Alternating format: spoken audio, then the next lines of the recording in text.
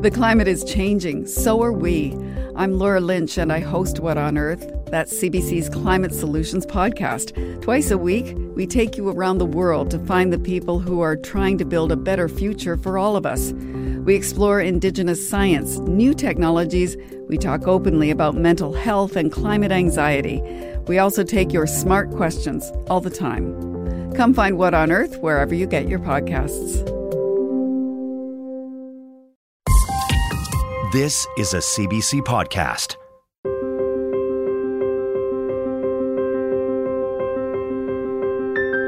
Hi, I'm Pia Chattopadhyay. Welcome to the Sunday Magazine podcast, featuring the stories we first brought you Sunday, September the 3rd on CBC Radio.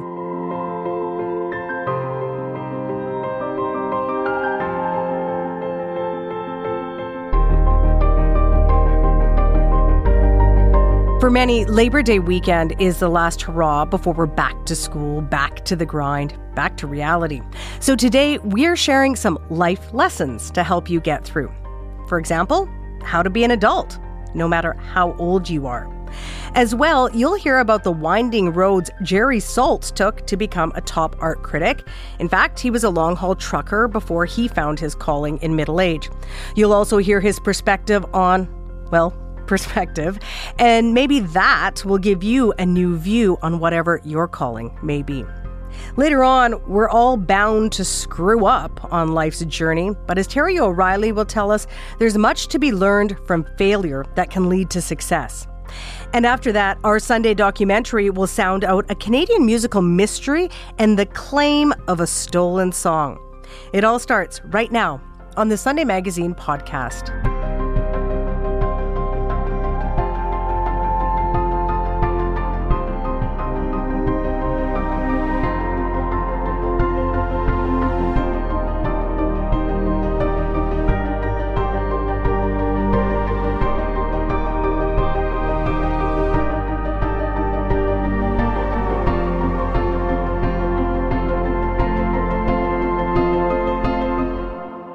So have you noticed how some people have turned the word adult from a noun to a verb? Like, adulting is hard, or I just don't feel like adulting today. And it often comes from those who know they're supposed to be all grown up, but feel they're missing the manual for this thing we call adulthood. Well, look no further, because Julie Lythcott-Hames has written one. She's the former dean of freshmen at California Stanford University. She's also the mom of 2 young adults. And her latest book is full of philosophical and more practical advice. It's called Your Turn, How to Be an Adult. And I spoke with Julie about it and so much more back in June of 2021. How's adulting going so far for you this week? For me, I'm 53. Doesn't that mean I'm a fully baked adult? I don't know, does it? Exactly. Good question. Look, adulting is about knowing you're more or less responsible for yourself, and I'm doing a pretty good job of being more or less responsible for myself, regulating my emotions as much as possible, setting some intentions about what I want to accomplish, leaning into my loved ones, trying to behave kindly to other humans, paying my bills. That's adulting, and this week I'd give myself a gold star for maybe a silver star. There have been a few bumps, but that's normal. That's part of adulting. Okay, congrats on star earning. When you were saying like all the things that you've accomplished in adulting this week, I'm like giving myself no stars this week, but next week's a new week. Right. I know already that some of our listeners are rolling their eyes because they're hearing this term, this actual word, adulting, that you have said and I have said. How did this term get traction? And beyond what you've just said, like fill in the gaps a bit more. What does it really mean? It's the grammar nerds that are rolling their eyes, Pia, right? Right? They can't invent a new word. Guess what? Yes, people do. And who's responsible? Millennials. And when did it happen? 12, 15 years ago. They began saying, I don't know how to adult. I don't want to adult. Adulting is scary. And that's a truth for them. And I'm not here to quibble with the largest generation in history. I'm here to say, wow, things have really changed such that this period of life you enter if you've survived childhood feels daunting. I'm not rolling my eyes at the word. I'm not rolling my eyes at them. I'm this older person, Gen X, really compassionate, saying, wow, Okay, so what has changed? Let's validate that. Let's sit with you as you experience those realities and let me root for you in making your way forward. The simple definition, Pia, is adulting is the bookends between childhood and death. Okay? Okay, just to be frank. In childhood, you start out in someone else's body. You are then carried on their body, carried on their hip, held by their hand. That's childhood. And then slowly in childhood, we let go as parents of the hand. Okay, so in childhood, you are more or less the responsibility of someone else. And at the very end of your life, unless it comes suddenly, you are typically in the care, once again, of people who are more hale and hearty and capable than you. So adulting is the sweet set of decades, we hope, of health and wellness and of personal choice making and accountability and responsibility. And it's on you. And that's terrifying, but it's also awesome. That's adulting. Okay, I want to stick with the, and I think you're convincing them not to be naysayers, but maybe there's a few sticklers still out there because, as you say, look, I'm not here to judge. I'm listening to the younger adult generations, that's millennials and now Gen Zers or Zers, who say, look, it is hard adulting these days. And as you said, look, I'm a Gen Xer, so am I, Julie. Is it really, just to talk to the naysayers, is it really any harder adulting these days than it used to be? And if so, why? Yeah, it is. Let's go macroeconomics for a second. Where I live, I'm in the San Francisco Bay Area, and in many places in America and many places in Canada, it is simply not possible for a young person to leave home and earn wages that will pay for a one-bedroom apartment. Okay? Wages and salaries have, in many places, not kept up with the cost of living.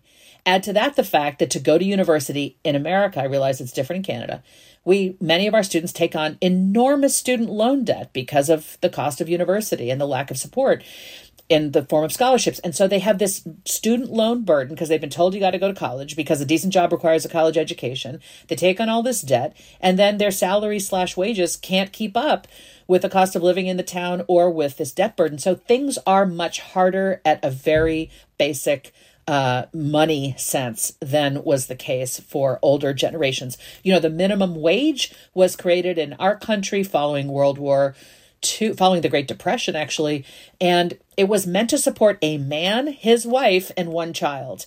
And the notion that minimum wage in the U.S. could support one person with a decent quality of life, let alone three, is utterly laughable. So that's one example of what has changed and why young people might have to live at home as they're in their 20s, even if they have a college degree, a university degree, because they cannot afford to live in the very city or town in which they were raised. It's not possible. And I would just say things aren't, I mean, listening to the younger adults in Canada, things aren't as different as people might think between the U.S. and Canada. Lots of people having to take on that student debt. University college is more expensive, so it takes a lot more time spent that not being able to afford to live in a big city if that's where they need to go to school. All those things. I mean, there's a lot of similarities. And the minimum wage, of course, in many places, not a livable wage for a lot of people. But I want to pick up on what you're just saying. Look, this going to school thing, so finishing your education and getting a job. These are two of the 5 markers that we've traditionally sort of used to define what adulthood looks like. So you finish your education, getting a job, leaving home, getting married, and having kids.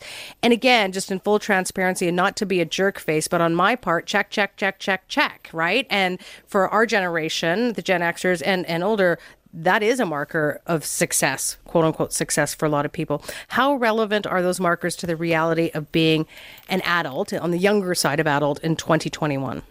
Largely less relevant, Pia. Here's why. Finish education. Why are you going to finish your education at 22 or 18 if you're going to live to be 90 or 100? We know education should be continually accessed throughout life to level up your skills, to pivot to a completely new career, just for personal edification and enrichment. So finish education, that's an outdated term. Leave home, as I've said, maybe you can't afford to. It's not about leaving home. It's about wherever you live, whether with your parents or with an extended pod of your own peers.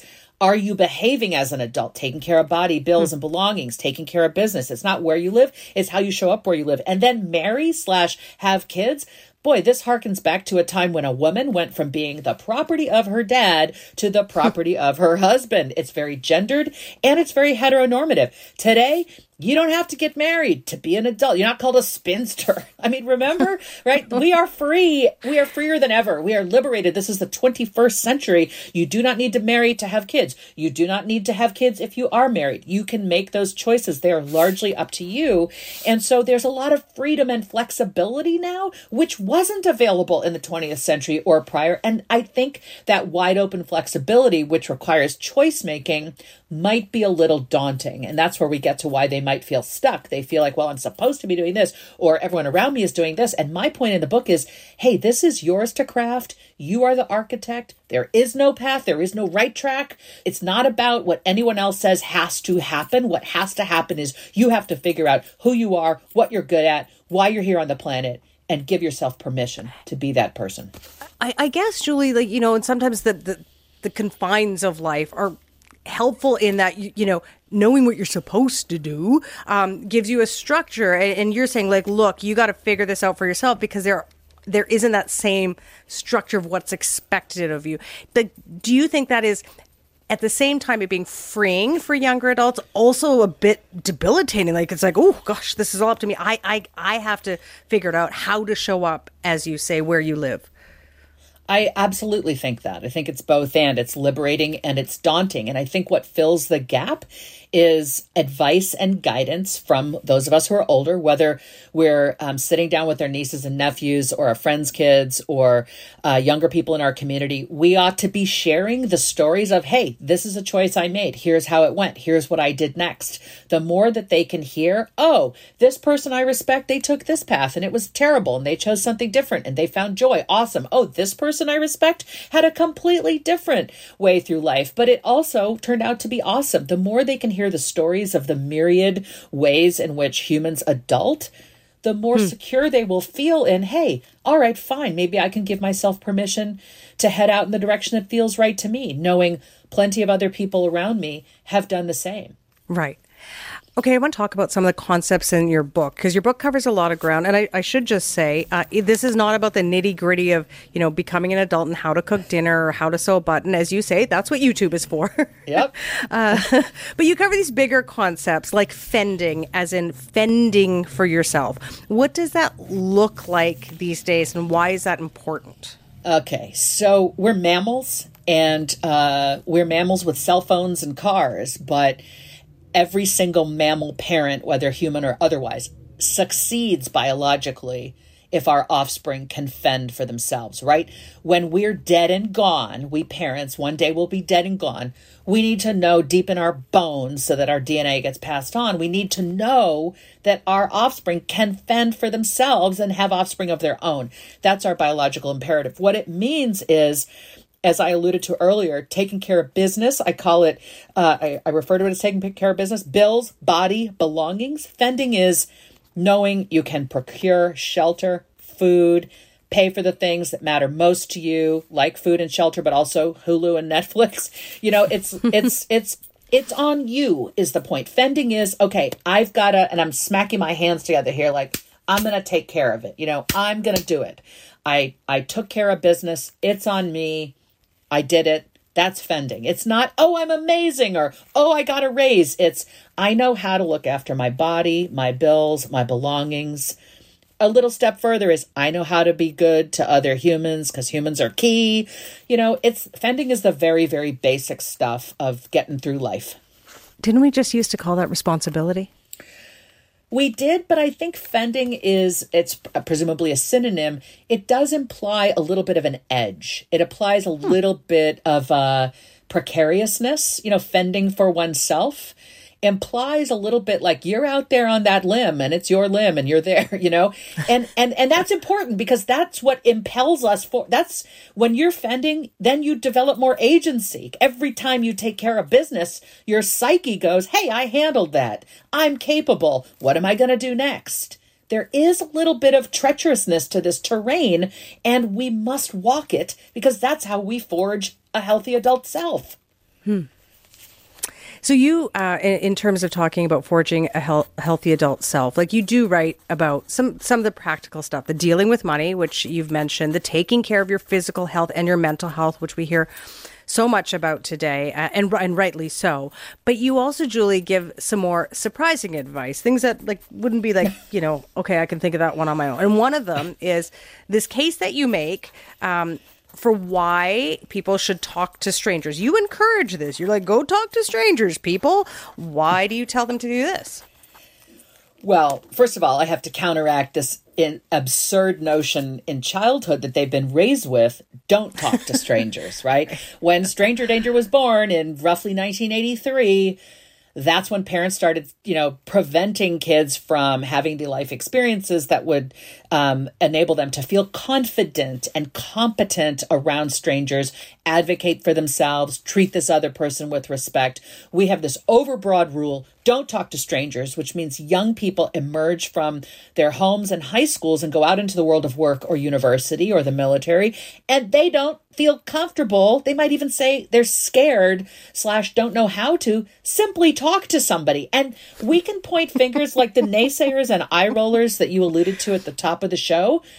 They may be naysaying and eye-rolling now, and I'm here to say stop. It is not the fault of the young person who was raised that way. This is on us as parents. We have done this. This was bad advice. You do need to talk to strangers. Why? Because humans are everywhere, and everyone outside of your family is inherently, at first, a stranger, so you gotta lean into that. You gotta seek to interact and get to know. You have to figure out how to communicate and compromise in order to advance your own needs and goals, and also to show up usefully in the lives of others. Research shows, Pia, that it's the quality of our human relationships that end up predicting whether we have a long and healthy life. It's not our cholesterol level at age 50. It's the quality of our most primary relationships at age 50 that predicts whether we will or will not live a long, healthy life for many, many more decades.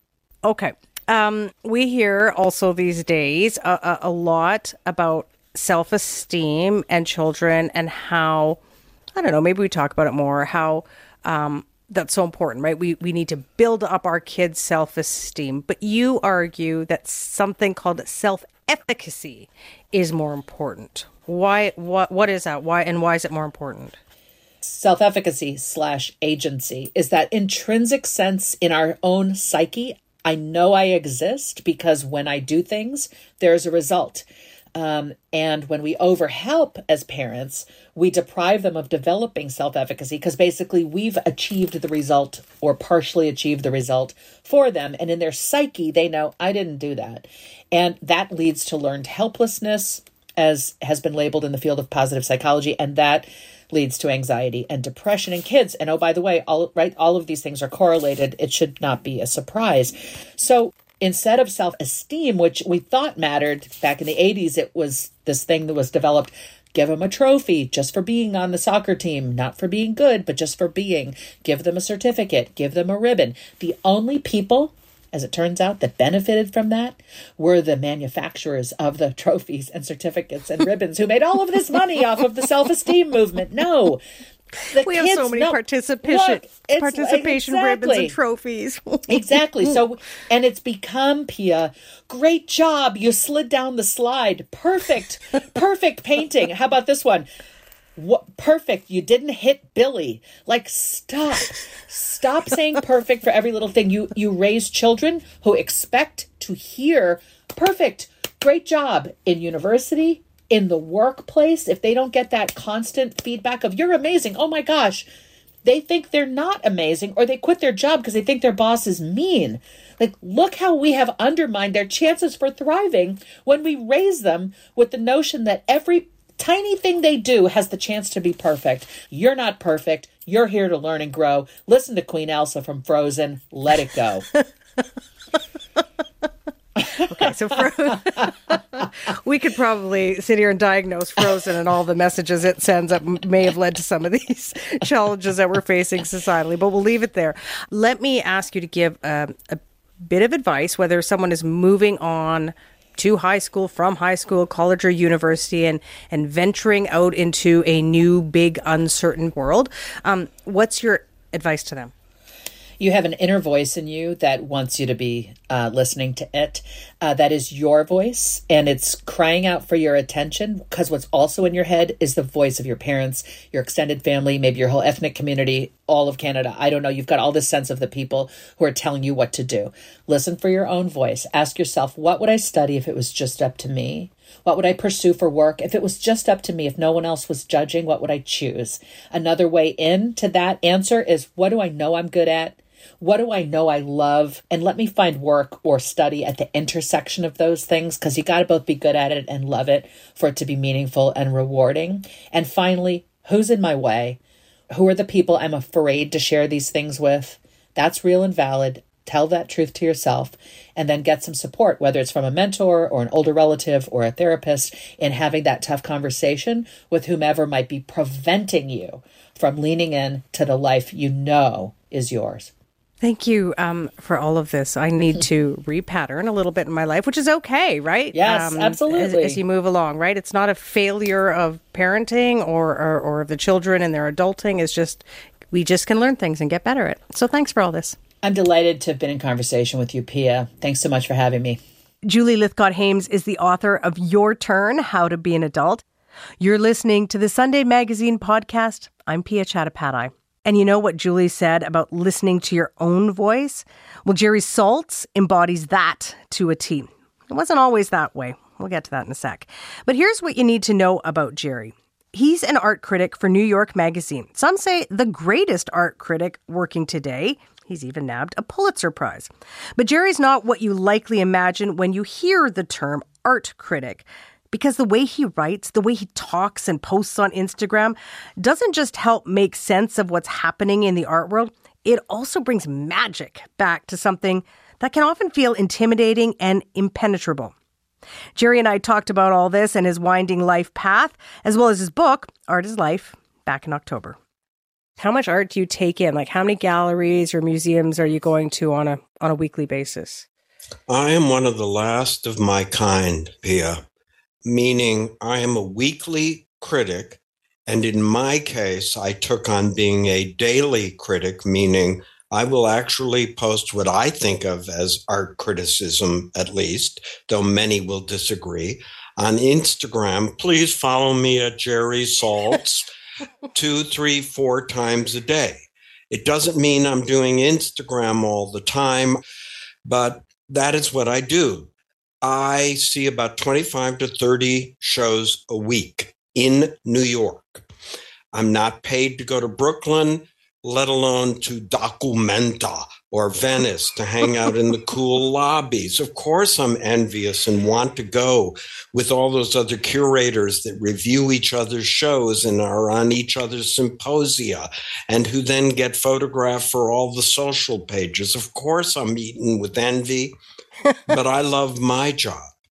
And then within a few 5-6 days after seeing the show, first I go home and worry and feel miserable and eat pizzas and think about calling my editor to quit. Because, of course, what do I have to say new about Kara Walker or Byzantium or any subject, really? Because we all wake up at 3 a.m. with demons in our whole heads saying, you're no good, you're a fake, you're too short, you have bad ankles, your hair's no good.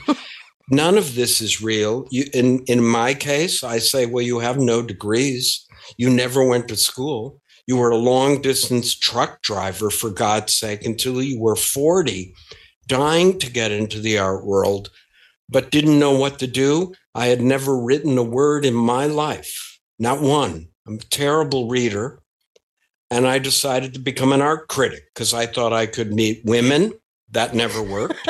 I thought I could make, thank you. You can see my vibe doesn't put it off. It's a nightmare. I thought I would make money. That's really never going to happen. And thought I could get famous. The truth is, the most famous art critic you all could name of the last 100 or so years would be Clement Greenberg, probably. And 90% of you have only read 1 or 2 of his essays. Mm-hmm. So criticism is very here and very gone. And then after I talk to my demons and they fill up my mouth with words, I do what I tell all artists to do. Get to work, you big babies. Work, work, work. And then I begin writing. I never know what I'm going to say until I've said it. I'm as surprised by many of the things I write as some people may be to read it. And that's my week. Okay, so let's correct some things, Jerry. First of all, you said you got into this business to meet the ladies, and you met your wife along the way. So you did meet the ladies, the perfect lady. Yeah, okay. Bingo. The second thing you said, and I think, people might have thought you were making a joke, but you were not. Before you were a critic, you were a self-identified failed artist, and you did drive a truck. So lots of people are going to know you. This whole humble thing that no one knows me is a little bit of a ruse, because you are renowned in the art world, but a lot of people listening will be introduced to you for the first time today. So help us understand how you got to where you are. And let's start with the self-identified, quote, failed artist. I wanted to be an artist. I started making art in my 20s. I did pretty good. I was selling my work, showing it. I started an art gallery, an artist-run gallery in Chicago, where I'm from. I won the National Endowment for the Arts grant, which was an enormous sum of, I think, $1,500, which I took and used it to move to New York City to become an artist. And within 12 to 24 months, Pia, I would say that the demons got the best of me and I stopped working. And I really was in a state of misery, envy, anger, self-pity, the whole late 20s walking nervous breakdown 9 yards. I'm sorry about that. When you talk about the demons, I mean, it's the demons, of doubt and not believing in yourself. Fair to say? Yeah, absolutely. I was never institutionalized, never on medication, thank God. But I was a nervous wreck and self-exiled from the art world and became this long-distance truck driver because I thought it was cool. I can only tell people that are listening to this now that think it might be cool, not cool. All you see is 100 yards to your left and 100 yards to your right, and you see it for over 1 million miles. And that's how I learned to write. In the trucks, I would read Art Forum magazine, and I taught myself to write by reading these reviews. And this is how I used to write. The late capitalist post-Marxist object of the simulacra finds itself lost in a haptic liminality of a post-Baudrillardian Deleuzian, what the hell was I talking? It didn't matter. I loved writing it. And people would go, "You're smart, Jerry." And I would think, that's cool. And then to finish this, one day, because all deadlines are sent from hell via heaven,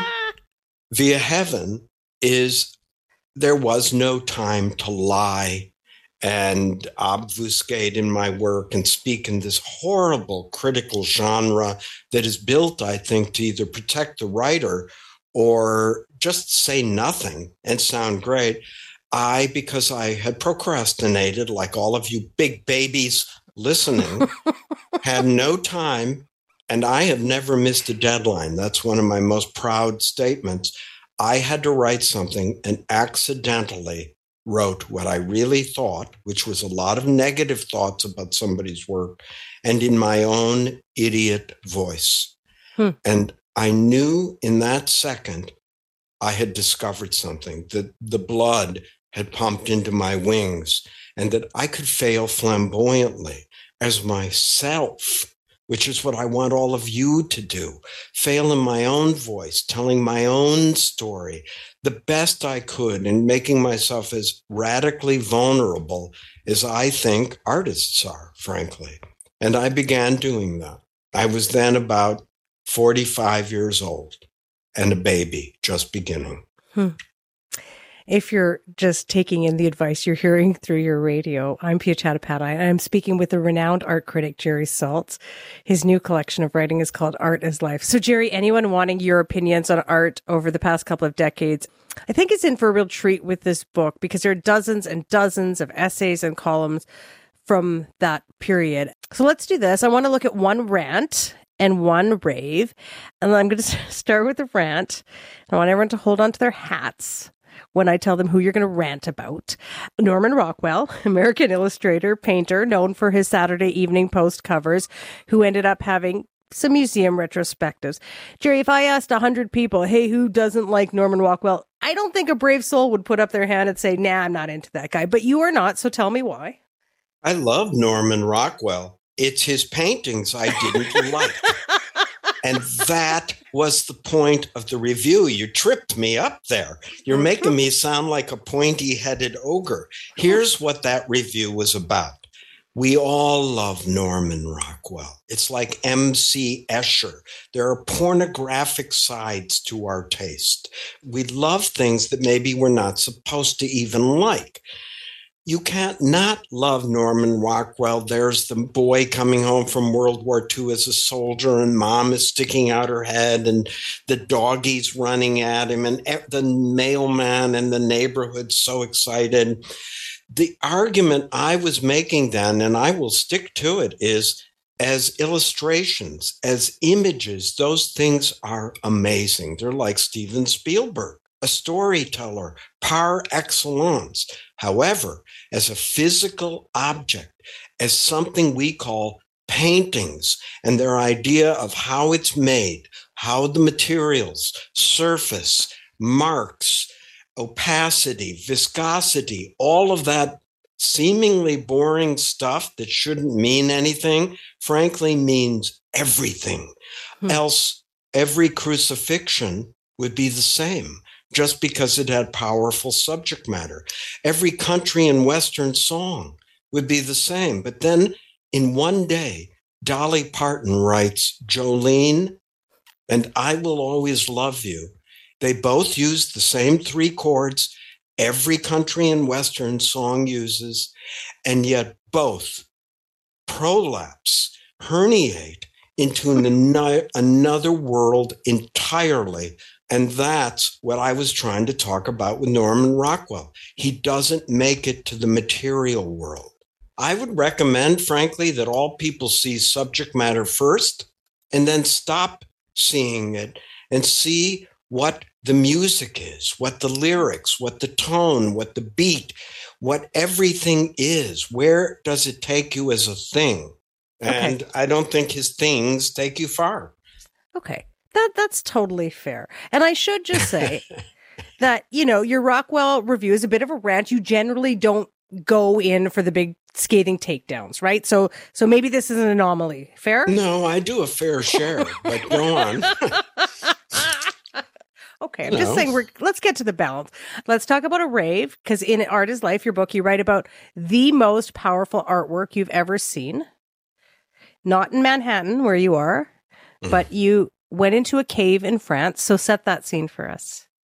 My wife and I went in the southern French Pyrenees, just over the border from Spain, to a small cave called New, Neaux, something French. I cannot figure out how to. Niaux, yeah. Thank you.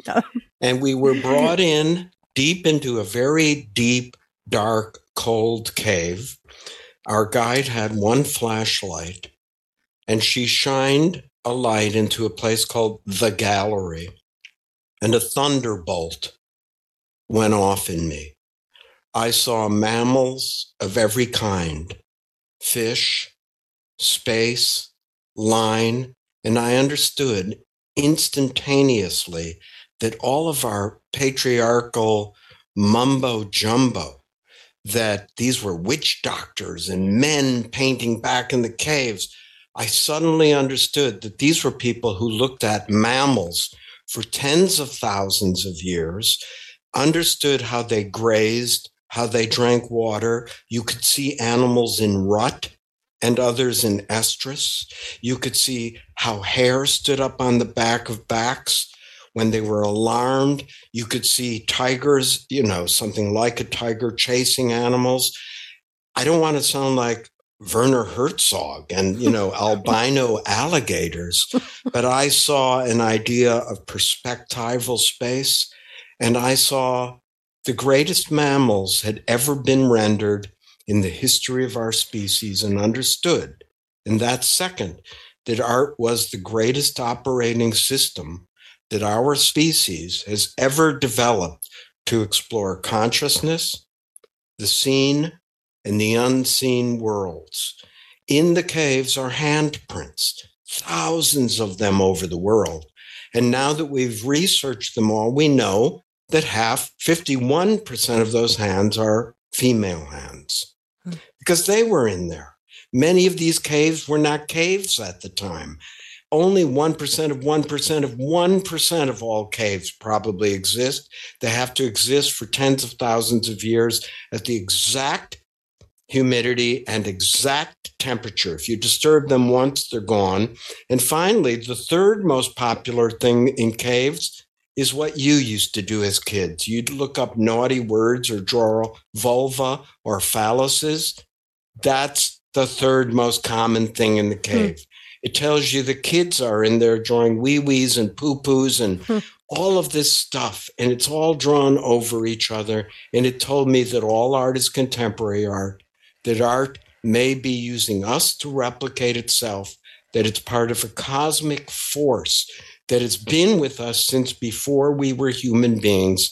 In closing, when Neanderthal made symmetrical hand stone axes, and now we know they painted them.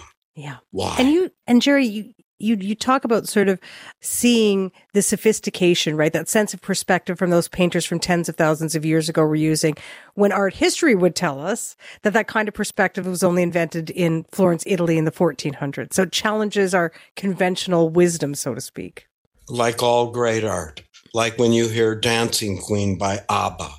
It's only supposed to be a nothing light song, but it somehow is an updraft beneath your wings.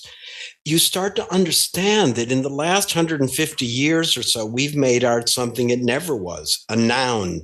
Art used to be voodoo, a way to cast spells, a way to get you pregnant or stop you from getting pregnant. Saints made portraits of God, and these portraits could heal you or kill you. Art has been a verb for 45,000 years, and we've made it into a noun. And I happen to think that all art is still a verb, and so do all artists. And so, the ancient art world is a far cry from the modern one, the galleries of Manhattan or Toronto or wherever else. And I suppose it's, easy to be cynical, Jerry Saltz, about things when prices are astronomical. The glitz, the glamour can seem so out of touch with reality. And I'm wondering, for you, given your background and how you came to all of this, do you still love the art world today? I love the art world, Pia. It's my only family. I left home the night I graduated high school and never went back. It is my great, beautiful, dysfunctional family of wannabes and burnouts, drug addicts, self-styled geniuses, needy people like me. Most people are not artists in the art world. They are critics, or they might be on a radio show, or they might be curators, and there might be 10,000 other things to have this life lived in art. And I want to tell everybody, I know how hard it is to see through the awful filter of cynicism. It's impossible not to look at a fake, fishy Da Vinci that Christie's fobs off as the real deal for $400 million to a murderous sheik who then puts it on his yacht and not feel cynical, or to watch mega galleries with 22 locations and artists attracted to the honey smell of money joining these galleries and having 20 shows a year. And yet, I want to tell you all that every work of art you see, for an instant, you're seeing something you've never seen before. 2, you are seeing something that took courage to make. I see through that money and believe instead that the artist who made this meant it. That doesn't make it good. Being sincere, Oscar Wilde said, all bad poetry is sincere. So sincerity is not a quality, but it is one of the qualities. I would only answer, try to see through the money. Understand that the failure of that vision, if you do not see through the money, is only 1% of 1% of 1% of the art world makes any money. And yet, in this horrendous upside down world that we're living in, 99% of the attention and coverage is paid to that 0.1%. I would say, turn the page. It's fine to hate or like Jeff Koons and Damien Hirst. That's low-hanging fruit. Let them go. I would add, I want all of you artists, everybody out there, the good, the bad, and the very bad, to make money. I want you all to have a shot, to feel your own agency, to fail in public, to dance naked in public the way you're supposed to, and we'll see the real you. So when I go into a gallery, even the big shiny ones, to me, give me a flashlight, put me in a closet, and I'll look at a painting.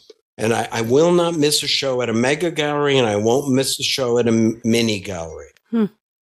I do want to ask you about a couple of things that have happened recently. It's been interesting to watch that world clash with reality as climate activists have taken to galleries to protest.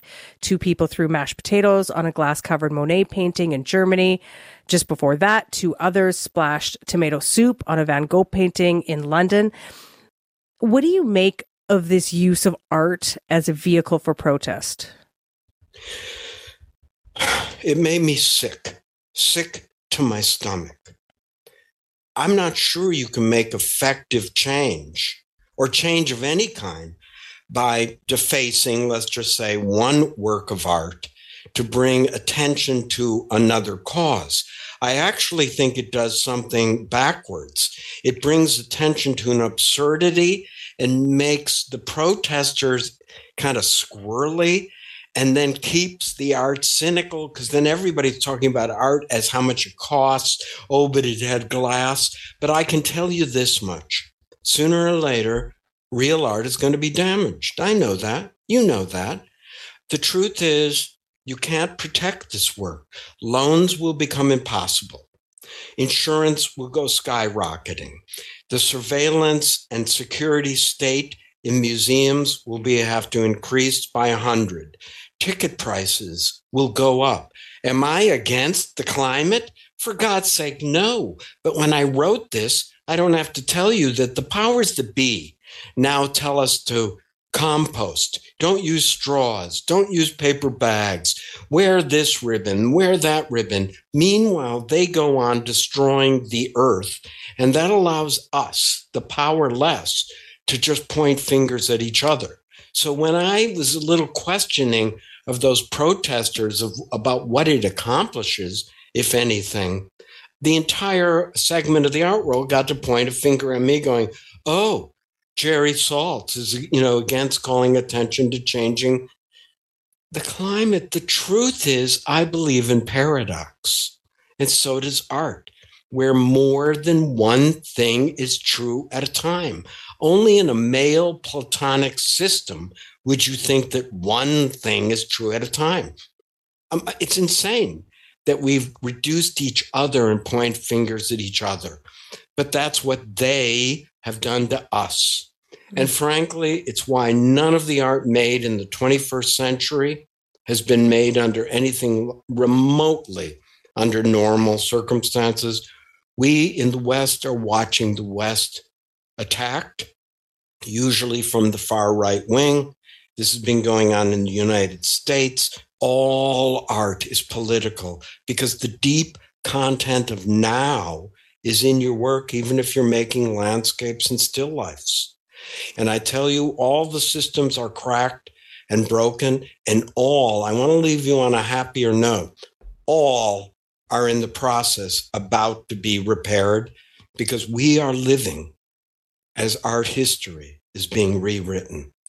In the last 5, 10 or more years, this awful market that all of you loathe and that cynical feeling we all feel, more women, more underrepresented, more artists of color, more outsiders have been shown, sold, exhibited than at any point in the history of art.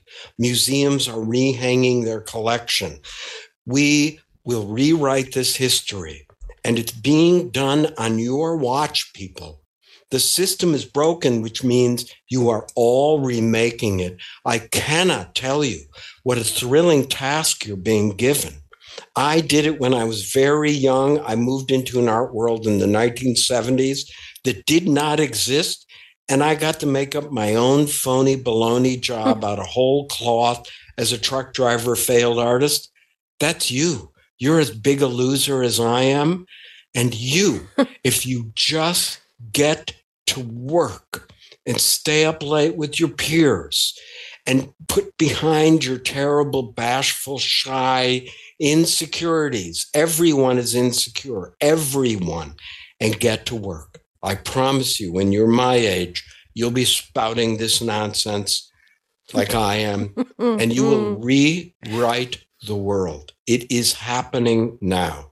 It's a triumph to me. The greatest moment of my entire art life, ironically. Jerry Saltz, I have to say, I was told by a few of my colleagues how enjoyable it would be to talk with you. But really, it's been just an absolute joy to listen to you. Thanks for sharing with us. I appreciate you so much. Thank you. You're a good interview. It was tough. I got tripped up there. So thank you. I'm glad you had me on. I'm incredibly grateful. Jerry Saltz is an art critic for New York Magazine. His latest book is called Art is Life.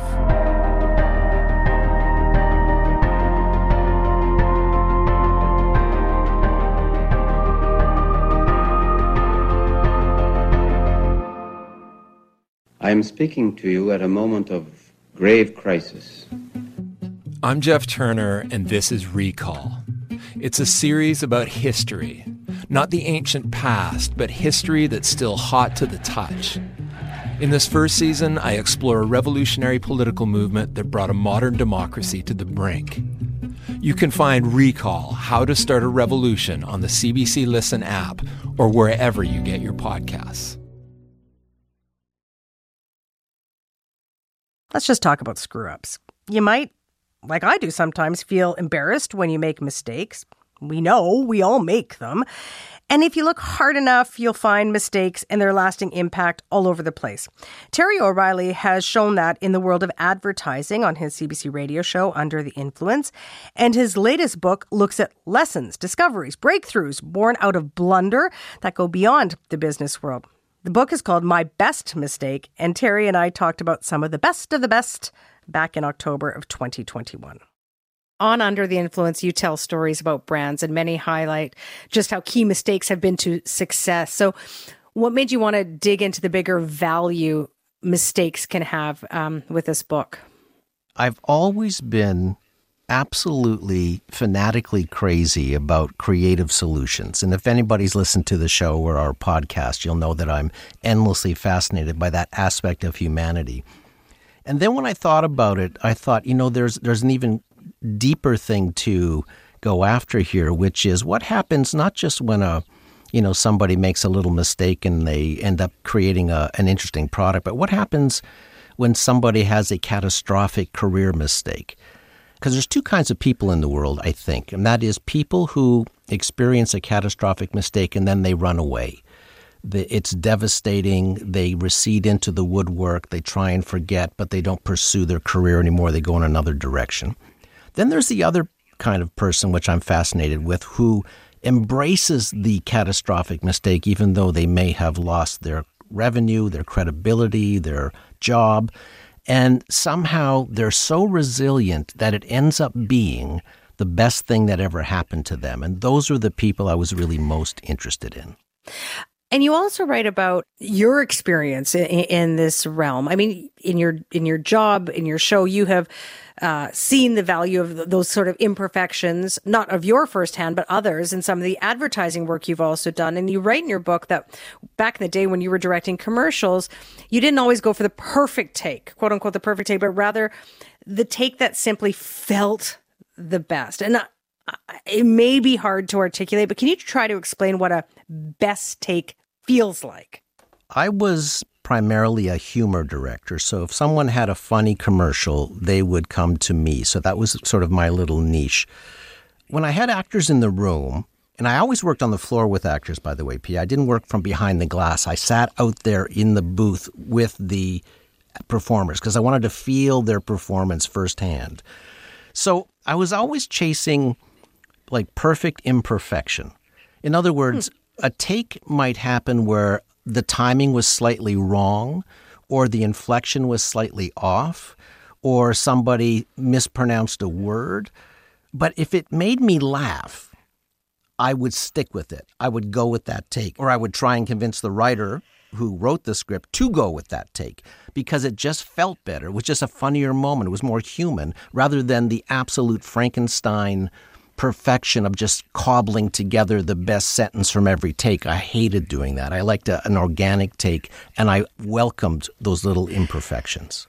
Authentic, which has so much currency these days, right? And just funny, just silly and funny. It's just funny, fair enough. And they couldn't do it a second time. That was the other interesting thing about those kind of takes, where their timing was off, or the mispronunciation, or the slight hesitation.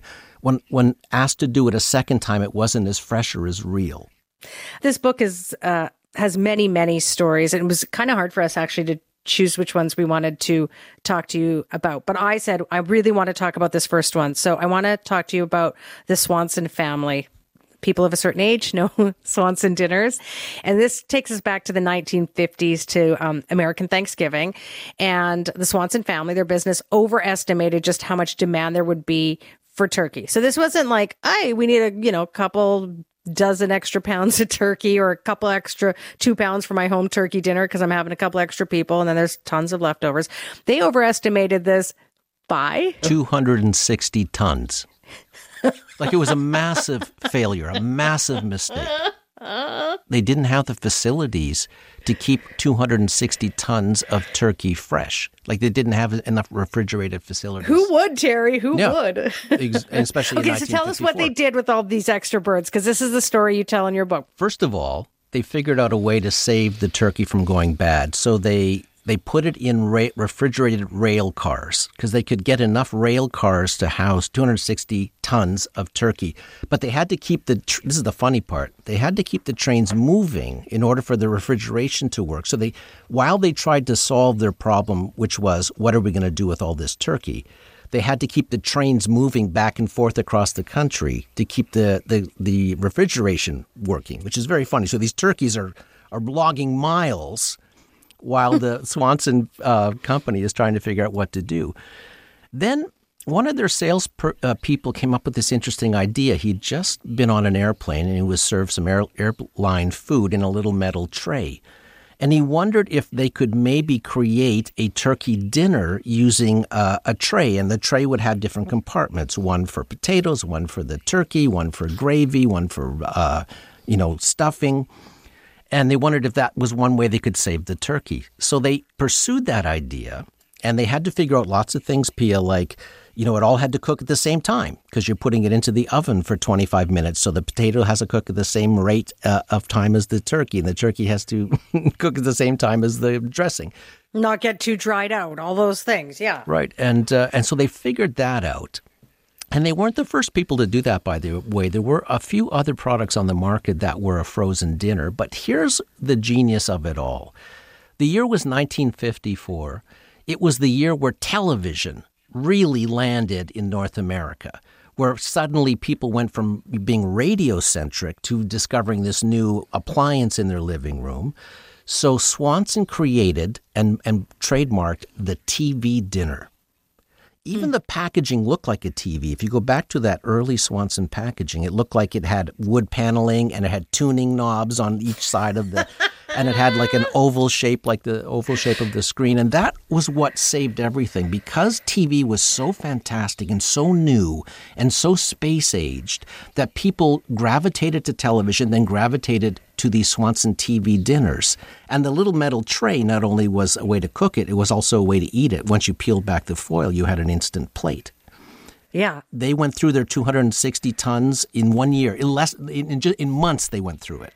In this story, and so many others in your book, it strikes me, Terry, how important it is to be in the right place and the right era, right? For a mistake to turn into success. And in 1954, as you say, TV had just come into, well, it was relatively new in the United States. Is that what made it such an appealing concept? I think so, because remember, that was post-war. So there was a lot of optimism as America got back to business, meaning, companies didn't have to produce things for the war effort anymore. They could get back to producing, brands and products, etc. And the space race was on then. Like everything seemed futuristic in the 50s. So this Swanson TV dinner just fit right in there. It felt like a futuristic way to have dinner. So it was a perfect, storm of events. I want to stick with sort of things of the past and another well-known thing that you talk about in the book. And this is the movie Jaws. Most people, I think, have seen Jaws or heard about Jaws. And this is sort of representative of some of the stories in your book because it's about those stomach-sinking moments when people drop a ton of cash into idea and then just sort of say float away on the water.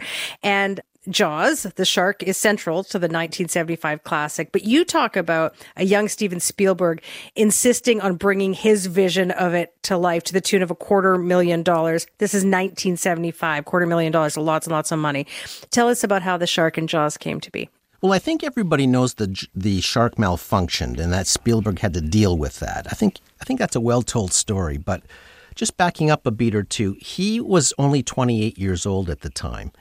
And he had that young director bravado where he didn't want to use miniature sharks in a tank somewhere. He wanted 3 full-sized animatronic sharks built for this film because he wanted to shoot it in the ocean.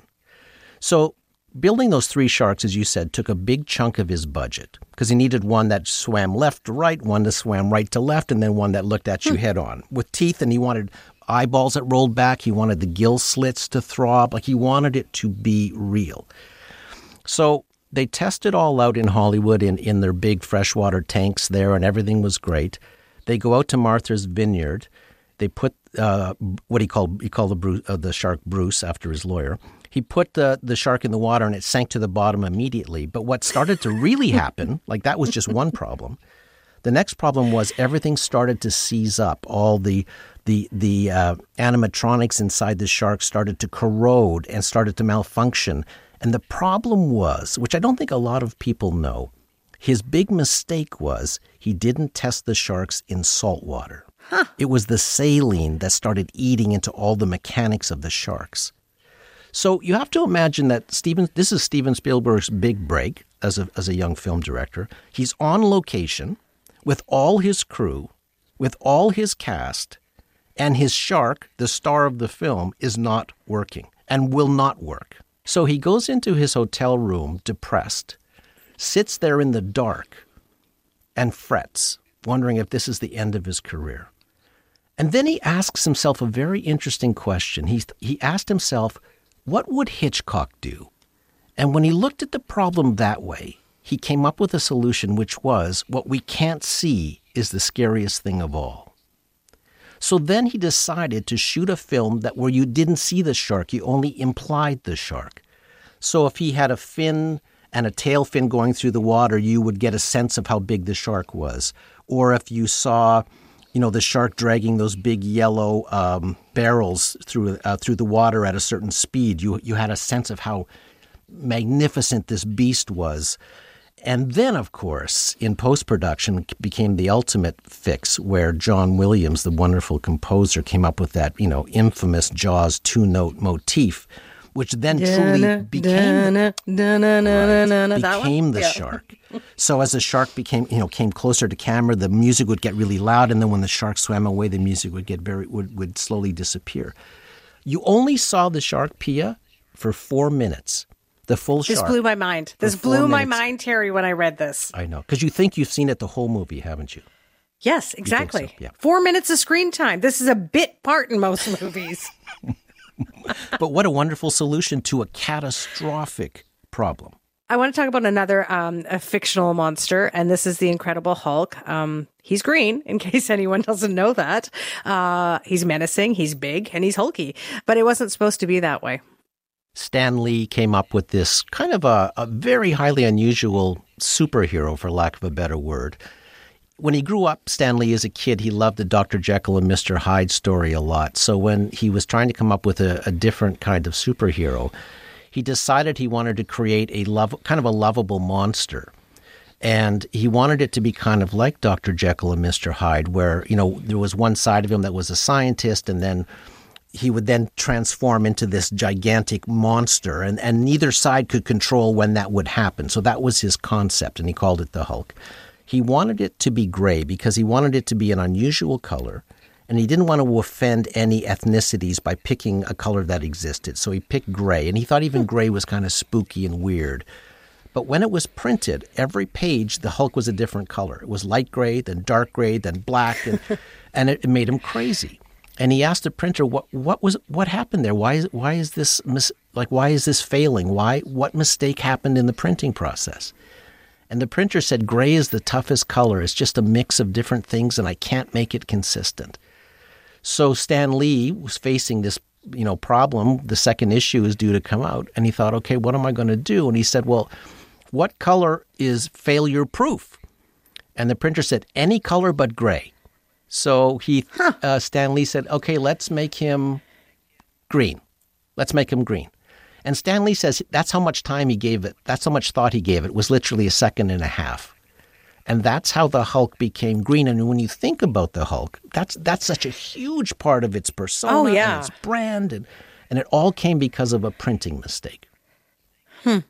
It's interesting hearing these stories, not only because they're just, very entertaining, but also because as you tell us these stories of obstacles that turn into opportunities, it all looks rosy in retrospect, right? It's all like, yeah, cool. That's a great story about the Hulk. But if you're going through it, if you're in the midst of it, that rosiness isn't there. So when you're in the middle of it, Terry, how do you get to that point of being able to see an opening when a door has seemingly closed? I think that's the aspect of these people that I chose to write about. They had a resilience, and they had a grit that they muscled through the problem rather than running away from it. As I said earlier, they thought the only way out is through. So each one of these people, like Steven Spielberg and Stan Lee and the Swans, all these people who faced insurmountable problems, they literally didn't run away. That's the key thing.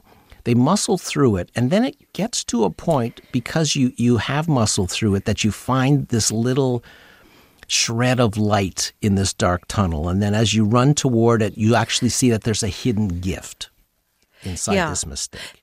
So for someone out there, Terry, because again, this is a collection of stories, but we all experience or have to make choices about risk, reward, failure in life. What did it teach you about the concept of failure in doing this book? And for people out there who say, you know what, it ain't worth the risk. I think it is worth the risk. I think the biggest risk in life is playing it safe. The big lesson from this book is that you have to embrace the obstacle.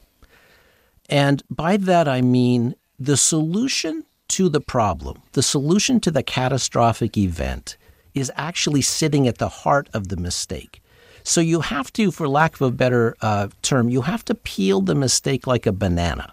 Because at the center of the mistake is the solution sitting patiently waiting for you to find it. And if you think about Jaws, that's what Spielberg did. It is a huge mistake in not testing out the apparatus in salt water. So he peeled the mistake right down, saying, if the shark won't work, if I don't have enough money to build another one, if I don't have enough time to build another one, if I'm stuck with this, what the hell am I going to do? So he peeled it right down to, am I going to lose my job? Am I going to lose my career?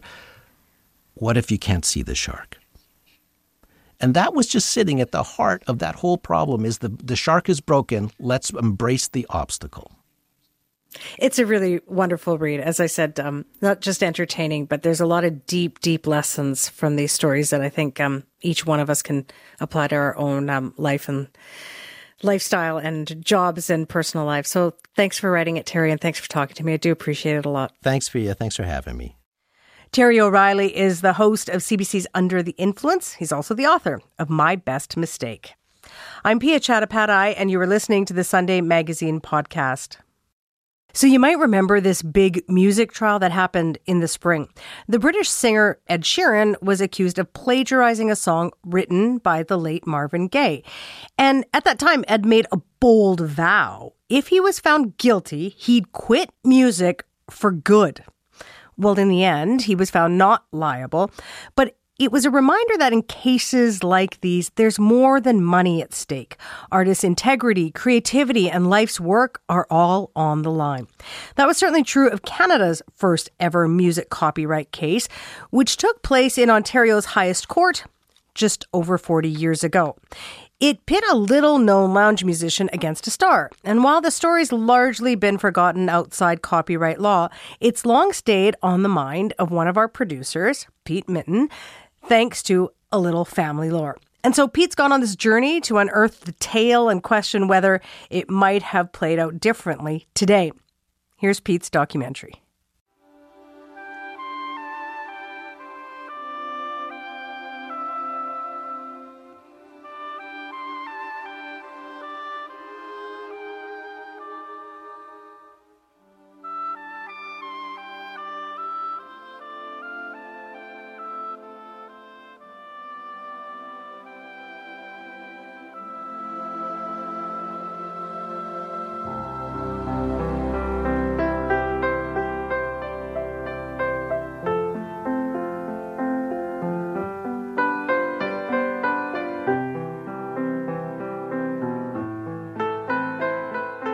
What does that slightly schmaltzy, sad but sweet melody make you think of? Soft focused sunsets, candle-lit dinners with wine and roses. This is The Homecoming by Canadian musician Haygood Hardy. And for a lot of people, it still sparks warm memories, even more than 50 years after it debuted. Just look at the comments on its YouTube video. This is the song I walked down the aisle in my wedding to so long ago. I stand in amazement of this beautiful genius that brings all who hear its creation such peace and calm. A true masterpiece. A masterpiece, no doubt. The most beautiful song ever created. The Homecoming is older than I am, but I grew up hearing it. I also grew up hearing a certain story about it. A somewhat sinister story. That The Homecoming wasn't by Haygood Hardy at all. That it was stolen. And that my mom knew the truth about the wronged musical genius who really composed it. Every time I hear Haygood Hardy song The Homecoming, I get upset.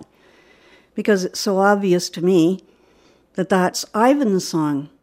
Ivan Gondos was a cocktail pianist. In the lounge at Deerhurst, a resort in Ontario's Muskoka cottage country that's still there today. My mother, Rosemary, worked as a chef there. It was the 70s, 1973. Everybody had a drink, and Ivan was right at it. The piano lounge, honestly, sounds amazing to me, in all its 70s splendor. I see a very brown room, gold carpet. The waiters carried cork-lined trays and delivered the coffee and brandies. And Ivan sounds fairly splendiferous, too. This is him, from an album he recorded there called Ivan Plays Favorites. Was magnificent. Ivan was a large, tall Hungarian man, and he had fingers like spiders. So he would play every note on the piano, up and down. Sometimes he played both the piano and the organ at the same time. Everyone was mesmerized. And his signature tune was, well, listen for yourself.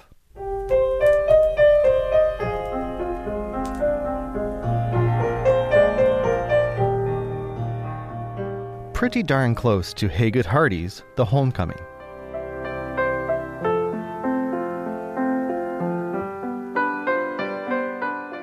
Well, as far as he was concerned, that was his song. Yeah. And as far as I was concerned, that was his song. Because I heard it so many times, night after night, and that'll always be Ivan's song for me. The story of Ivan's stolen song was just one of my mom's repertoire of stories from her pre-kid days at Deerhurst. I'd heard it so many times, it had sort of faded into the background, like cocktail piano music. But then, a couple of years ago, I'd found myself questioning, was a hit song from the 70s really stolen? And who was Ivan Gondos?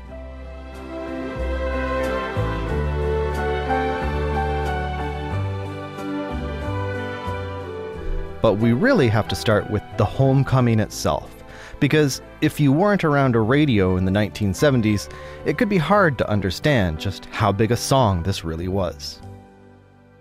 88,000 albums? Yeah, it's a lot, I guess, isn't it? A lot. It's a gold record. Yes, it's a. Did you get gold. Did you get a gold record? I got a gold record from Mayor Crombie. That's Haygood Hardy speaking with Peter Zosky on Morningside in the 80s. Hardy died in the late 1990s of lymphoma, but I did speak with someone who helped make The Homecoming a hit. My name's Alexander Mayer. Al Mayer was a juggernaut in the 1970s and 80s Canadian music industry. He was Gordon Lightfoot's manager for years, and he co-founded the Attic Records label. We had 114 gold, platinum, and multi-platinum records. But Haygood Hardy was not like most of the musicians Al worked with. First, with his giant glasses and penchant for collared shirts and ties, he looked more like an accountant than a musician. He was from an establishment family. His grandfather was a judge. His great-uncle had been an Ontario premier.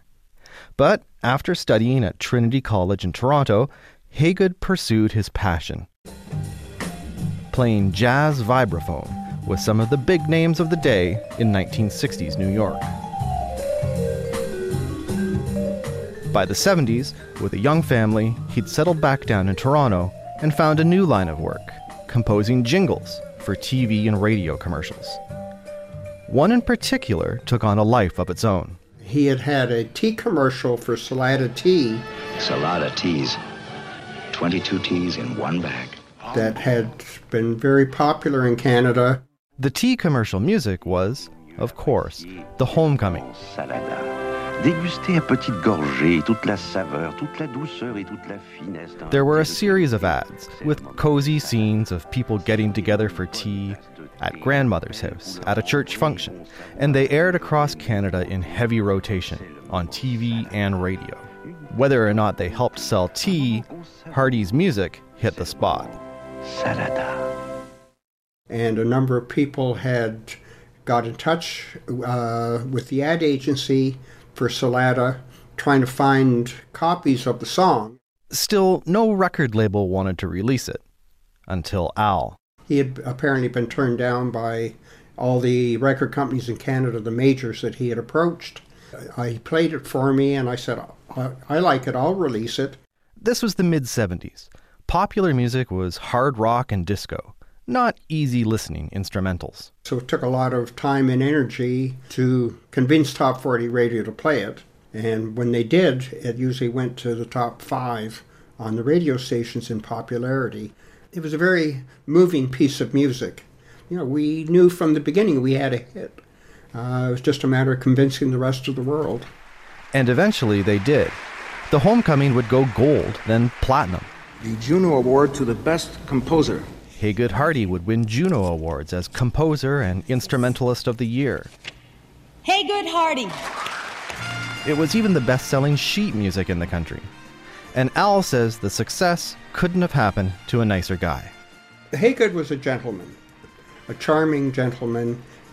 Everybody who knew him liked him. This is very heavy company for a kid from Oakville, I'll tell you that. Thank you very much. This is indeed an honor. Thank you. He'd go on to compose music for movies like Anne of Green Gables and have his own CBC TV special. Hi, my name is Haygood Hardy, and I wrote a tune called The Homecoming. All thanks to that one little ditty he dashed off as a jingle for a tea commercial. But then, the pianist from Deerhurst came knocking. You probably know guys now. I couldn't... Ivan somebody, was it? Ivan Gondos. Yeah. So who was Ivan Gondos? Well, if he was obscure back in the 70s, there's hardly a trace of him today. I did manage to track down an old friend and former student of his, Roy Robson. Oh yeah, he had a very winning personality. He was very popular. The women loved him. Roy's just turned 90. When I visit him at his condo in King City, north of Toronto, he says he hasn't talked about Ivan in years, but the memories are still close to the surface. Roy knew him as Louis, not Ivan. Louis Yvon Foy Gallant Gondos. Anyway, I wanted to show you what Louis looked like. Sure. That was him. You know, I've never really seen a picture of him. There's an album cover online that has a sort of black and white picture of him, I guess. But it's this picture. Okay, right. And that's the two of you. Yes. In the old photo, you can see his dark, handsome looks, his intense artist's gaze.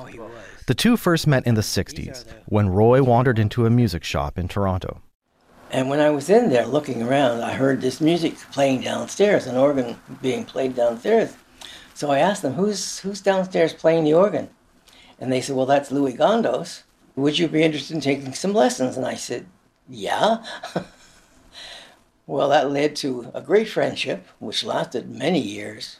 Some memories stand out for Roy, like when Ivan invited him to perform a concert together after a few years of lessons. Because I said, you know, there are other people who are better musicians than I am at this point. But he said, but they're not you.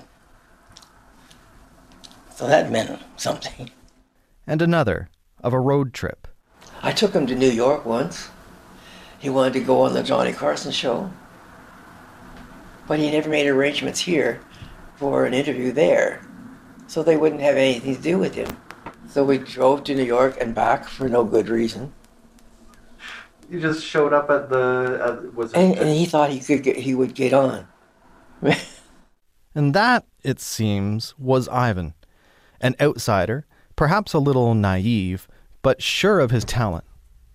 It fits with the life story I'm able to piece together from archives and interviews today.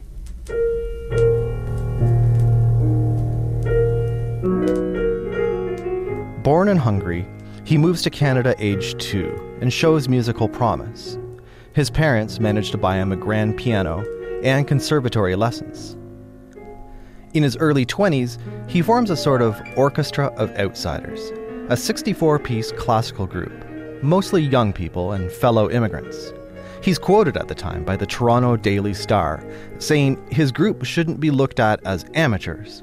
They're real professionals who, quote, haven't been able to break through the clique at the Toronto Symphony and CBC orchestras. They perform a concerto Gondos has written, dedicated to the Hungarian Revolution. And though the group disbands soon after, and Gondos finds himself playing on the cocktail circuit, he never stops composing. Years later, he tells a judge he's written 2,000 songs. Some he copyrights, but not the one he says he's never quite finished tinkering with. The one that becomes his signature tune, and that he ends up fighting over in court. Gondos called it Variations on a Theme in A minor, and his old friend Roy remembers the day he heard it on the radio, played by someone else. He was on his way to work as an elementary school principal. There was a Salada tea commercial. I heard this commercial on my way to school one morning, and I thought, that sounds so familiar. I said, the Salada tea commercial sounds like something you might have written. He phoned me back later the same day, and he said, Roy, that is my music. My mom had a similar moment when she heard it a few years later. I thought, oh, great. Haygood has given royalties to Ivan so he could record that song. And I know there was no internet then. You couldn't look something up. But I bought a copy of The Homecoming, and there was nothing there about Ivan. There wasn't any reference. And I was just very angry. And so was Ivan Gondos, angry enough to file suit against Hardy, though not until several years had passed in 1981. The delay likely came down to finding a lawyer. A Deerhurst regular and friend finally took on the case.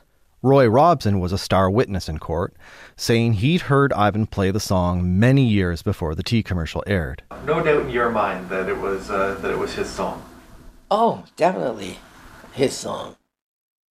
There's another reason it took Ivan so long to launch the case, and something that made him finally go for it. Ivan Gondos was dying of cancer. In fact, by the time the trial was scheduled, his doctor told him he shouldn't appear in court. But his lawyer had an idea. He booked a suite of rooms at the top of the Westin Hotel in Toronto and convinced the judge to hold court there, with Ivan's doctor and nurses on hand. Apparently, it was a legal first in Canada. Defense lawyer Ken Cancellara was there. Peter, I'm telling you, it's been 42 years, 40 years, whatever. But I can visualize virtually every moment of the portion of the trial where we examined and cross-examined him on the top floor of the Westin Hotel downtown Toronto because he needed to have medical supervision at all times. And that's how the trial of Gondos v. Hardy got underway, with the plaintiff literally on his deathbed. I've had hundreds of trials involving everything, every possible issue you can think of. I've never seen or been involved in or heard of anything that resembled the scenario that we saw that morning. Virtually all the transcripts from the trial have been lost. But one day last summer, at the Archives of Ontario, I opened a box to find the yellowed court reporter's notes from that morning's testimony 42 years ago. It shows that Gondos was weak and at times in pain, taking breaks every 15 minutes, but still defiant. Take this exchange. When a lawyer asks him if he's ever been asked to play Haygood Hardy's The Homecoming at the Deerhurst Piano Lounge. Have I been asked by people to play The Homecoming at Deerhurst? Yes. Numerous occasions. And did you play it? Well, I corrected them and said, this is the original version, the original piece. It is most embarrassing on occasion. And which piece did you play? Did you play your variation or did you play The Homecoming? The only one I know was my own piece. I didn't play The Homecoming. I said, this is the original piece. I started looking for others who had testified on Ivan's behalf. But 40 years on, several have died. Others have seemingly vanished. One, a semi-retired lawyer named Gesta Abels, invited me to his beautiful, art-filled home overlooking the big pond in Toronto's High Park. And Gesta reached back in his memory, half a century, to his piano lessons with Ivan. He was very energetic. He could razzle-dazzle on the piano. And when I would go for my music classes in the basement of the studio there, he would often be practicing, and it was a large space, and you could sit around and you could listen to him play. That's where Gesta says he first heard the melody. And no doubt in your mind that that was the song that you heard him? Yeah, no doubt. To this day, there's no doubt in my mind. Because I heard it many times in the basement. He would play it. He liked it. He played it. It was a lovely melody. Another witness for Ivan at the trial was John Arena, a legendary restaurateur in Toronto. He was the owner of Winston's, a fine dining restaurant popular with politicians, businessmen, and celebrities. Like Liberace, John Wayne, Elizabeth Taylor, all those people. John Arena was 98 years old when we spoke, still proud of his legacy at Winston's, which he said was more than a restaurant. It was a state of mind. People loved to be there. And for a few years in the 60s, Ivan Gondos was the piano player there.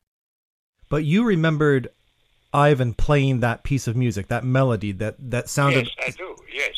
John testified at the trial that Ivan played his melody there so often that John came to call it Winston's theme. The Winston theme, that's right. Another witness for Ivan was an artist, Marcello Febbo, who said that he was actually there sometime in the late 1950s when Ivan first wrote the melody. Febbo died a few years ago, but this is his widow, Eileen. Yeah, I was at the trial because my husband was a witness there. Yes. Remarkable. He knew, like, Ivan Gondos was a best friend of his for years.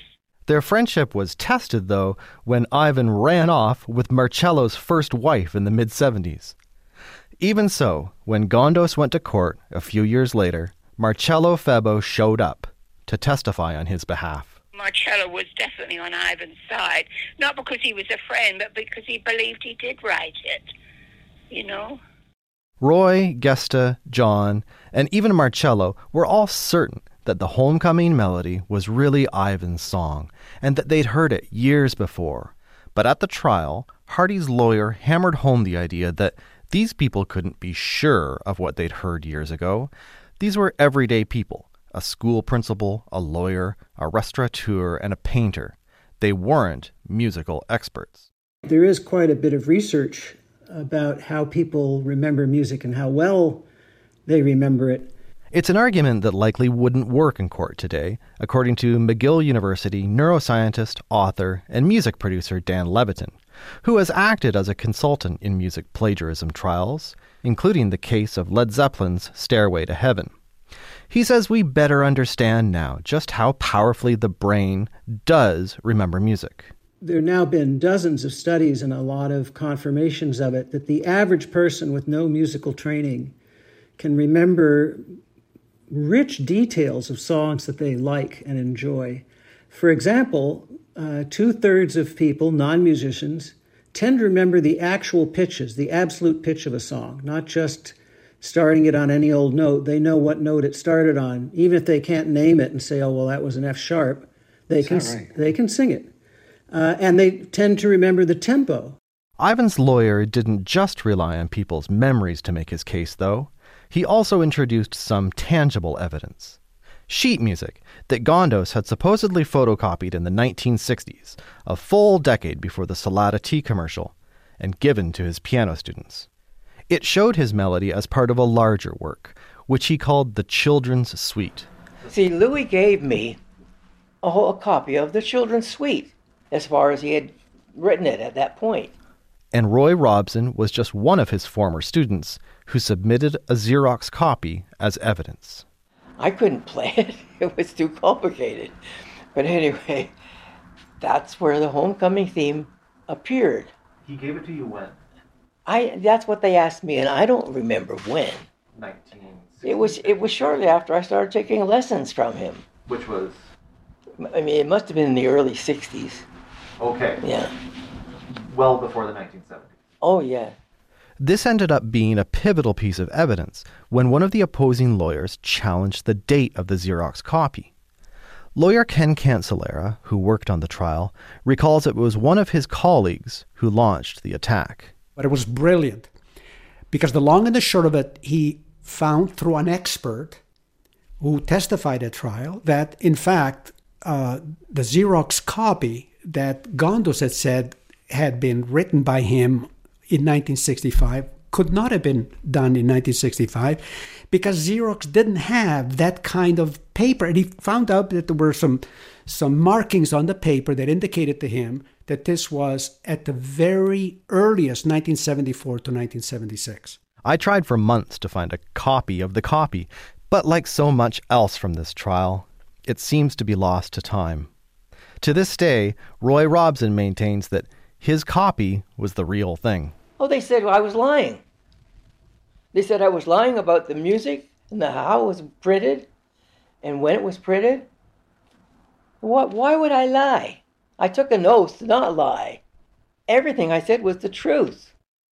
So what did Ivan Gondos make of all of this? Well, Gondos didn't hear any of this testimony from his friends or former students.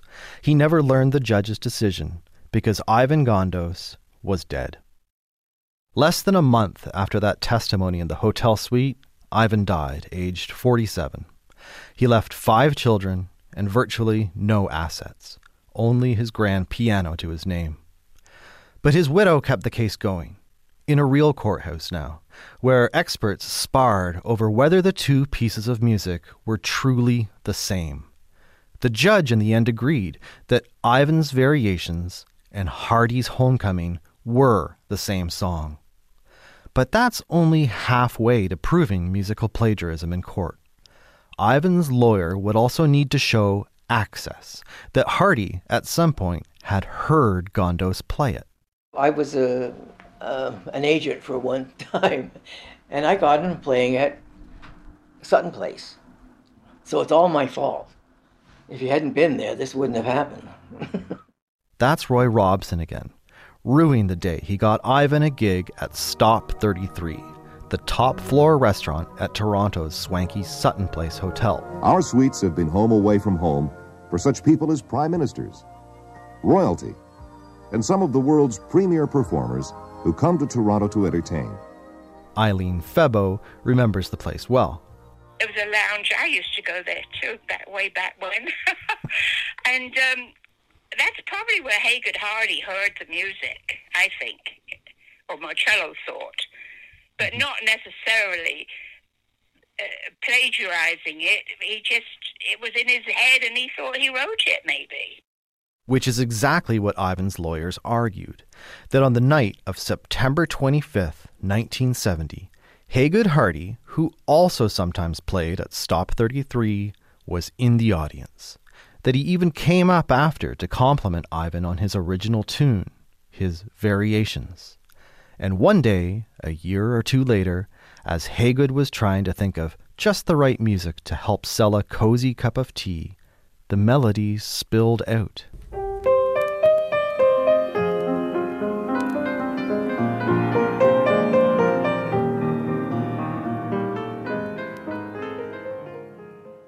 But at trial, Haggard denied he'd ever been there that fateful night, denied he'd ever heard Ivan play. Moreover, he said he had an alibi that night. He'd been working late at a recording studio, doing a Rice Krispies commercial. And that, for the judge, seemed to be enough. The dodgy Xerox hadn't helped Ivan's credibility, nor had questions that were raised about when Ivan made his recording of the song at Deerhurst, before or after he'd heard the Salada tea commercial. So the judge sided with Hardy. There was no access, and therefore no plagiarism. Two Toronto musicians had simply written the same song, and it was a coincidence. The court decided that there was no copyright infringement, notwithstanding the similarity between the works. Quite the coincidence in the end. Quite the coincidence. That's Karis Craig, a professor at Osgoode Hall Law School in Toronto, who still teaches the case of Gondos v. Hardy to her students today. Right? So this is the problem, and it's, again, something that comes up a lot in the application of the infringement doctrine. In Gondos and Hardy, what had happened was... Partly because of the way the case turned on that concept of access. You know, when we're looking at the Gondos and Hardy case, you're saying, okay, he was playing at the Sutton Place Hotel on this day. Was this other guy, like, sitting at the table, or was he not sitting at the table? Did he have that conversation, or was it just some other guy that looked like him? The idea of access is still there in plagiarism cases today, but the internet has turned it on its head. When a lesser-known artist sues Ed Sheeran or Katy Perry now, they don't need to prove that the star had seen them play live.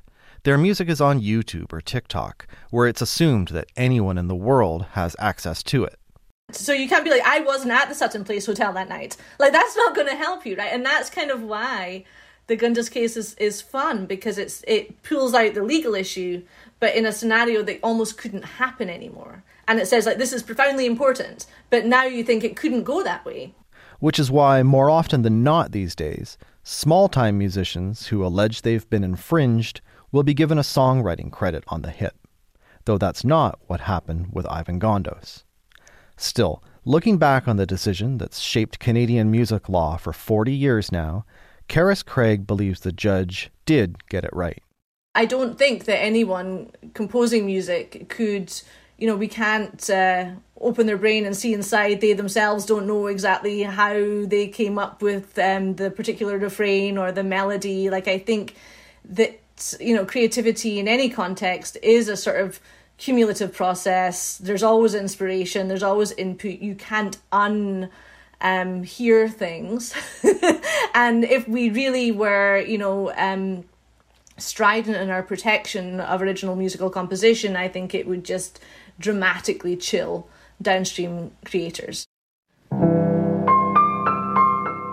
There was one court exhibit which, somewhat miraculously, did survive, and I wanted to play it for my mom. At one point, Hardy's lawyers wheeled a grand piano into the courtroom, and a local musician started to play. He played one piece after another. Number 2. A French pop song from the 60s. Number 3. A movie score by an Argentinian composer. Number 5. A jazz standard that Ivan himself sometimes played.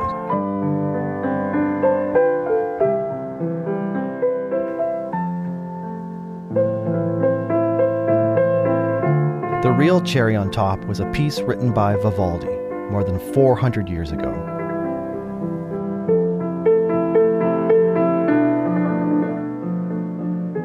And as you can hear, all these melodies sound just like Ivan's, and sound just like Haygood's.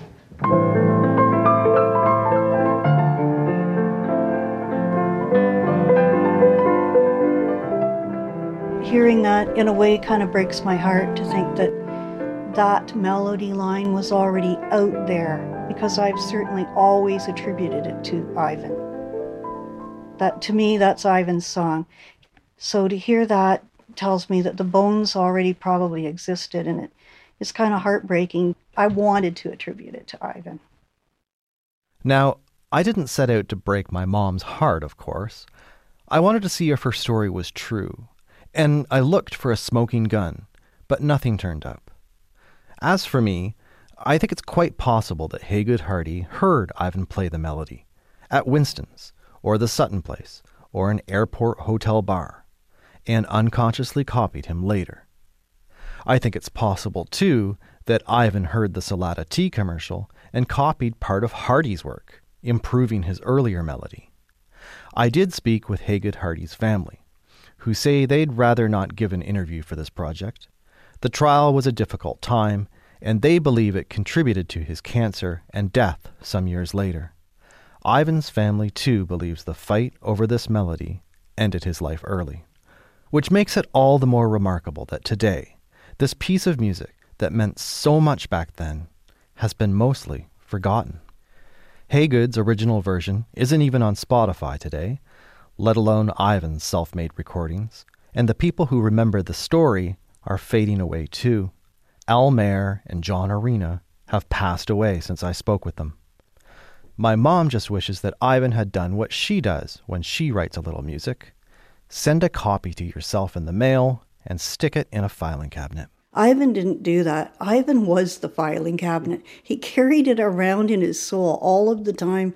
It just flowed and poured out of him all the time. I mean, all of a sudden, he would just play something incredible that we'd never heard before. Maybe he used some of the classic composers that had influenced him. Nevertheless, at that moment, that was his song. And that's what we heard. So, I'll leave things off with the one and only recording of Ivan's voice I was able to unearth. Live from the lounge at Deerhurst, here he is. So I'm just going to play my theme. It's called I'll Be Seeing You. And that's my wish to you.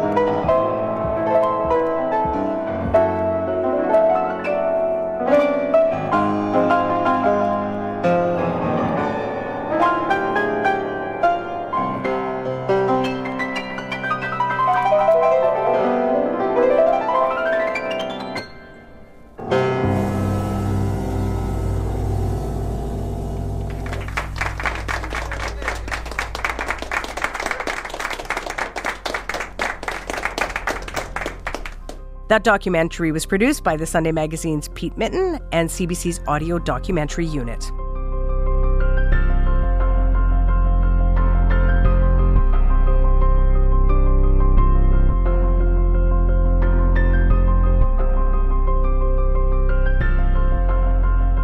And with that, we've come to the end of another round of the Sunday Magazine podcast.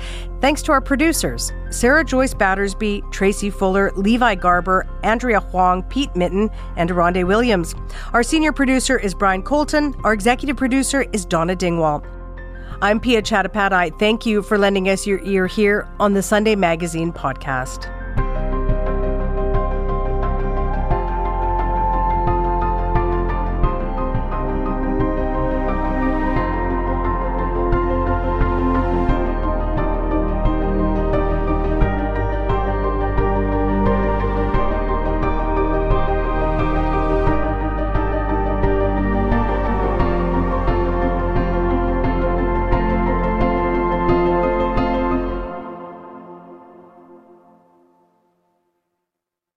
For more CBC podcasts, go to cbc.ca/podcasts.